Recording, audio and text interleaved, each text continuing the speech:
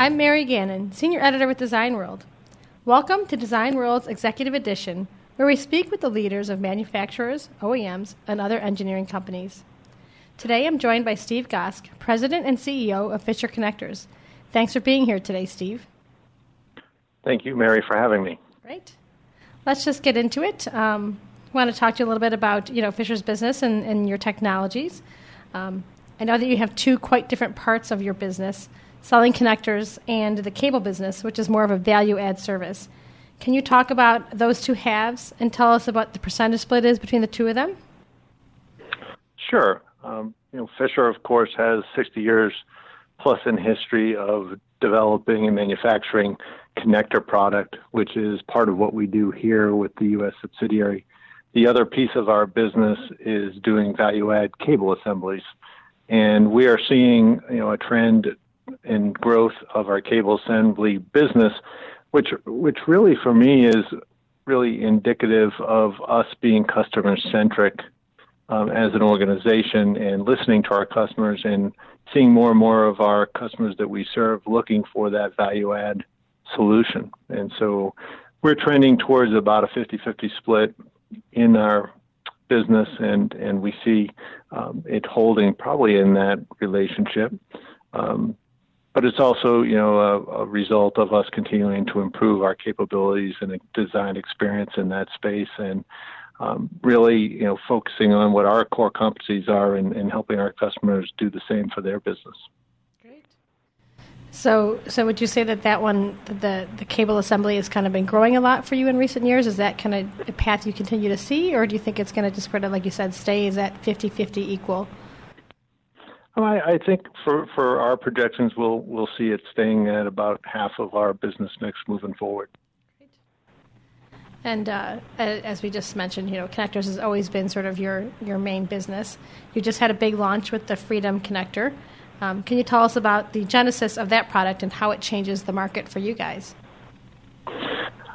Sure. I think first and foremost, it's really the first product you see in for Fisher that's not a traditional push-pull connector.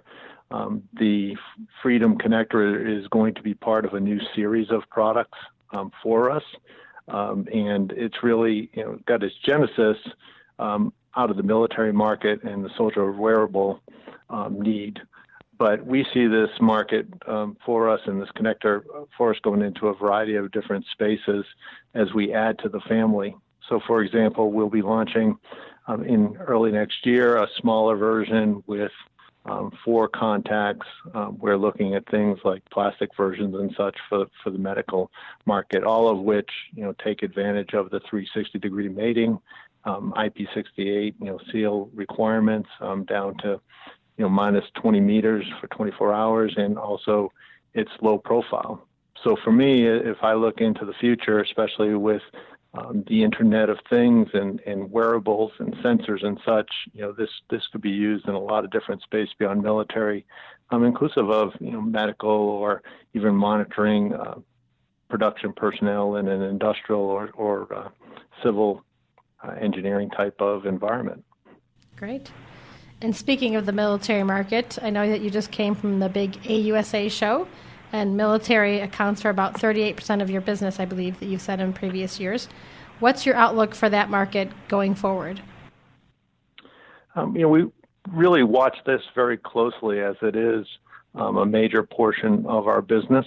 And just to give you some perspective, military makes up an estimated 60% of the rugged circular market in North America. So whether there's a lot of spending going on or not, it will always be a big part of what we do. And so, with that, we watch it pretty closely. We use, some third-party resources to help us understand the market trends, and when we could expect even a downturn. And everything we're seeing right now would surely indicate that we're, looking at a 4 to 5 year trend of very positive market conditions. And so we see that as a very, very good thing for our business. And a lot of the programs that we're active with are really modernization type programs that really focus on some of the key spend areas for the military, such as the lethality of the soldier, communication, targeting, sight, vision systems, and such. So we're trying to focus the best we can on those customers serving those types of applications. That's going to represent where much of the spend is going to take place. Perfect. And I know that military and medical is another big market for you. What about other smaller markets that you're trying to grow in? What do you think that you guys are going to be focusing most actively on for the future years? Yeah, as I said, military will always be an important market, but we're also extremely active in medical. We're one of a handful or so of suppliers who do silicone cable assemblies for the medical space, and that continues to be an evolving and developing piece of our business here. The other segments that are important are such as instrumentation, which tends to have a little stronger presence for Fisher on a global basis, but one that has opportunity for us here in the U.S. And then, finally, there's some emerging segments or customers that you just wouldn't traditionally think of. People like Apple or Google or even Facebook are now active customers with products such as driverless vehicles or surveillance and vision systems, or even bringing internet connectivity to third world countries. So there's some interesting new opportunities developing that traditionally haven't been there. That's pretty cool. And sort of that high end kind of connector, I'm sure too, with very reliable issues with things like driverless cars and internet. I know that Fisher holds about 3 to 5% of the connector market, but again, it's that sort of that high-end interconnect designs. Tell us a little bit about your strategy there. If you look at estimates on the size of the global connector market, it's now exceeding $50 billion. So the overall market is huge, but that encompasses a lot of different types of connectivity and connector to products. Clearly, we're playing in a very high-end niche of the market. We estimate that we're playing in somewhere about a 3 to 5% market niche, which is the high-end piece of the market requiring a ruggedness, some high sealing capabilities, high intermatability, and such that Fisher's known for. We see a lot of opportunity to continue to grow in that space based on our current estimated market share, and so we're going to continue to look for products, solutions, new product development that serves those customers and allows us to continue to expand our business. And also, really starting to trend to be a connectivity solutions provider. If you look at some of our branding, we're really trying to capture that in the sense of reimagining connectivity that will shape the future for our customers, and coming up with products and approaches that will allow us to be and continue to be more valuable of a resource to the customers as they look to what they need for their business in that same space. Great. So as that connectivity provider, you're going to be kind of becoming a solutions provider versus just sort of a product provider. Correct. And I don't think that trend's so different than other markets and other spaces that are out there. Our customers are really focusing on what they do best and their core competencies, and they're looking for companies who have other capabilities to come in and support them in areas that will help them continue to grow their business and meet their product requirements for the future.